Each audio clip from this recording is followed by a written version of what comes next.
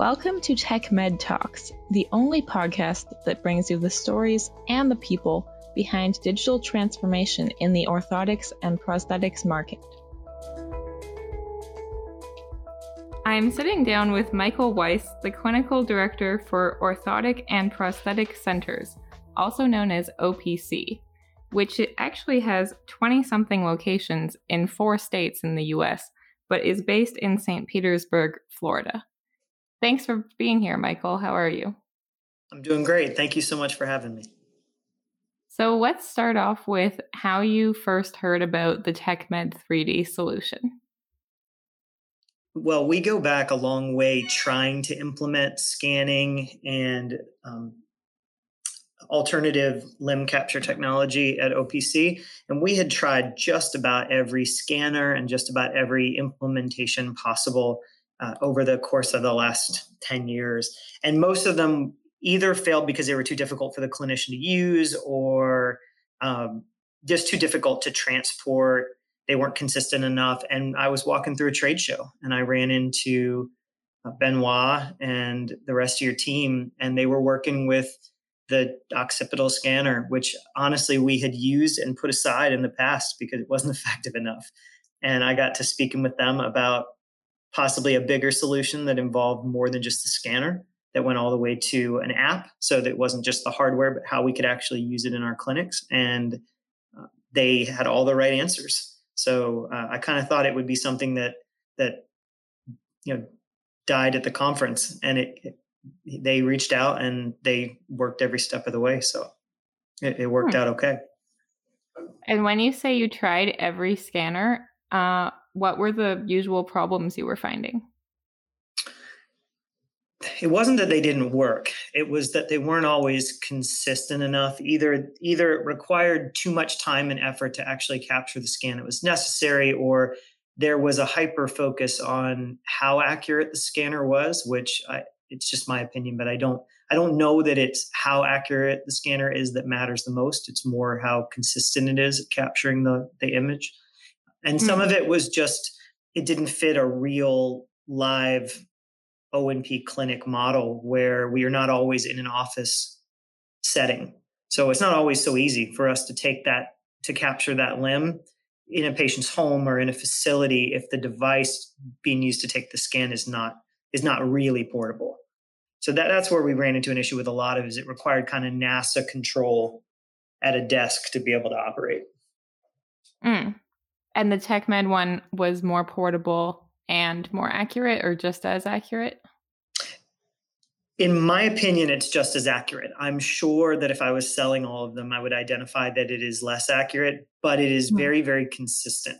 And that's really all that, at least in our industry, that's all that I think I'm concerned with, is if we can take some of the margin of error based on how tightly we wrap a cast or casting technique or the layers used underneath it to control tissue. If we can take some of those variables out, even if it's not as accurate, it's absolutely consistent across the board, no matter who's holding the scanner.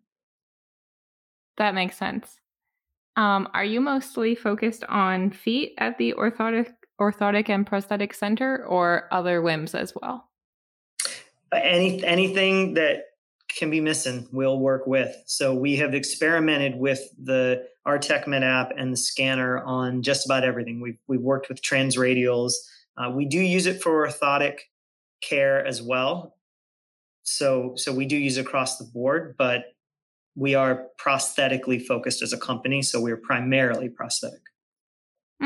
So mostly your clients are people who have lost a body part. Yes. And as with most people in the industry, the majority are lower extremity amputations. But we have used the software for upper extremity as well. And how important is 3D scanning in your daily operations? We knew it would be helpful and it would improve our efficiency. I don't know if we knew quite the extent. My hope was to get at least 50% buy-in. And I would say at this point, a year or so after we rolled out the technology, we scan more than probably close to 90% of our patients. We do have specific scenarios where it's not appropriate or it isn't the preference of the clinician to do it. It's not something that we mandate, obviously, but we do have it available to every clinician. And I'd say 90% of them, especially transtibial amputees, below-knee amputees, they're scanned in almost every case. So that's 90% of about how many clinicians? We have over 20 clinicians right now, 20 something, I believe. I don't remember the exact number, to be totally honest with you, but 20 to 30. So scanning is very important. It is. It's become something we rely on. And because we're so spread out and we work in all different sorts of locations, being able to start the process of fabrication nearly immediately is incredibly important. And it's not just the scanning technology. I mean, we can have a clinician, for example, in North Carolina, take a scan, and within 5 minutes, the lab is already working with that scan to fabricate a socket, which takes not only shipping costs out, but days of travel. And but it's the app integration as well. I would say almost more so than the scanner, because the app allows us to ensure that we get all the information we need to fabricate the right device for the patient. Sometimes with handwritten forms, there's the possibility of leaving out information that it's not life or death, but it requires a lot of back and forth between the fabrication facility and the clinician to get everything right. The advantage of the app is we can kind of force the information that we need at minimum to make the right device. So that's been a huge game changer for us, efficiency-wise and documentation-wise, because there are no examples of us fabricating something without the right information. That's also such a big part of consistency. Absolutely. That you were talking about. What sort of questions do you get your clinicians to ask? Like, what do you think are the key pieces there? What do you explain that? Ask that one more time. The key, when you said if it's just handwritten, sometimes you don't have all the information you need to make the right device. Okay, so I don't think it's even in our industry. It might just be human nature, but forms are generally treated as a suggestion. And there are basic pieces of information. It seems silly, but like a date of birth, which might be the identifying feature for that, or identifying piece of information for that particular patient. So if we were to take that all the way down the line, if we're going to maintain that impression, that digital impression of the patient's limb, and use it in the future for refabrication of devices or as documentation for volumetric changes in the patient's limb, anatomical changes, if we don't have a true identifier beyond just their name, we might not be able to do that effectively, and certainly not to the point that it would count as medical documentation. So a date of birth being forced as a field is pretty important. And in fabrication, a lot of times we will identify, we'll take a cast and assume the cast is going to tell us everything. But something as simple as an overall length measurement of the limb is often omitted because we figure we're going to be able to get it from the impression. And if we can't, even if that number exists in the world somewhere, it slows our process down to have to go back and get it. So to ensure that's on the form right from the beginning takes one of those pieces of a little guesswork out of it. So when it's a piece of paper, people might just skip over that field. But when it's in the app, they're forced to actually enter it. And that makes sure you have all the crucial information you need. If we choose to push it that way, and we did, and it's been a really big deal. And I will say that it's efficiency wise, it also gives us a bit of a prompt, I guess is the best word for it. I forget things, so to be able to have the app in front of me with the most critical information prompted to fill out while I'm working with the patient, even though I've done it for a little while, I will still forget critical pieces of information because you get in a conversation with a patient, you care about them, you want to help them, and you might stop thinking about the little teeny details that you would normally ask for. And to have it prompted in front of me means that when I get back to the desk, I get back to fabricate, it's all there for sure, so that I can move forward for that patient as fast as possible, which I believe that as much as quality care, patients and physicians at this stage in the world and the environment, they also want their devices in a timely manner, not just the quality they expect. What was the hardest part about integrating this new technology? Just change, even change for the better or change that improves efficiency is always difficult. And part of what makes our particular industry, orthotics and prosthetics, interesting and feel like a community is that a lot of our clinicians are multi-generational as far as how their involvement in the field. Their parents did it, their grandparents did it. They've done it forever. They've been taught since they were kids. And this is absolutely new technology. And there is a feeling that the more your hands are on every part of the process, literally the casting process, the modification process, the fabrication process, the better the outcome is. And I believe that there are places where that is absolutely beneficial, but there are places like in scanning where if you can take variables out, I don't know why you wouldn't, for consistency across the board. And so that is a kind of a mindset across the board that it was the hardest thing to go up against. And we still have clinicians that absolutely would rather avoid scanning as their capture mechanism. But because we're involving the app as well, mm-hmm. and integrated that into our fabrication process, there are options to still be hands-on with your casting technique and your measuring technique. It does not force you to use the scanner, which is still a matter of preference with our clinicians. And we do not force them to do it. It is what they prefer. So a lot of them have really got on board with the consistency aspect rather than the handcrafted aspect. They handcraft at different points in the process. So it doesn't eliminate it. It just takes that step away.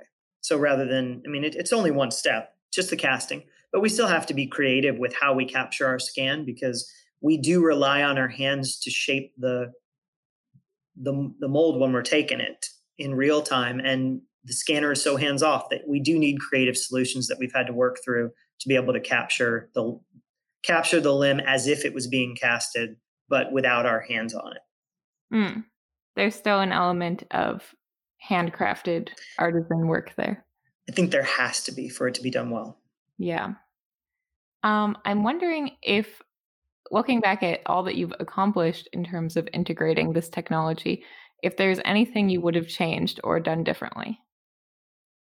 I think there's always stuff we would change. I think we were very careful with rolling it out. We saw a lot of the pitfalls ahead of time. So it was probably close to a year, 9 months to a year of beta tests in the background before we provided laptops and scanners, iPads and scanners to actually put it into practice. Because I don't think that if it failed, the technology would ever come back from that. So it needed to work from day one. So there are always things that I would change. And I know there's things that our clinicians would request or change. And we're still making changes, probably annoying TechMed with our requests, but we're making changes regularly to try to improve our workflow. But the biggest thing that avoided huge redos and restarts was making sure that we beta tested it for a long time, probably longer than we needed. Yeah, it's so much better to roll it out slowly and be sure that it will work than to have it go wrong and have people not be willing to try again. Yes. My final question, how do you see the future for this industry? It seems that our industry is moving toward larger groups of clinics. The one-offs, the small, like mom and pop 1 and 2 shops are becoming harder and harder to run, which is not necessarily a good thing, but it is the trend. And I think as that happens, central fabrication is going to become more and more important, whether it's central fabrication within that company like we have, or central fabrication to an outside fabrication facility. And the ability to consistently transfer complete and accurate information back and forth between clinicians in the field and the people that are doing the fabrication is going to become more and more critical. So I think, and consistency, because of someone fabricating their own devices or a single tech fabricating for a few clinicians can learn the styles and the nuances of a couple different clinicians. But when you're a fabrication facility that's working with 20, 30, 50, 100, 200 clinicians that all have slightly different techniques, it leaves a lot of room for error on the technician's part and a lot of room to omit information on the clinician's part. So standardizing it and improving consistency in what we provide to them is going to help with patient outcomes, because the devices we get back will be more what we want for our patients. It's a trend towards greater consolidation, like in so many industries. It's not unique to us. Well, thank you for those insights. I think that was really helpful for our listeners. Thank you so much for having me on. Check back soon for more stories on digital transformation in the orthotics and prosthetics world, right here on TechMed Talks.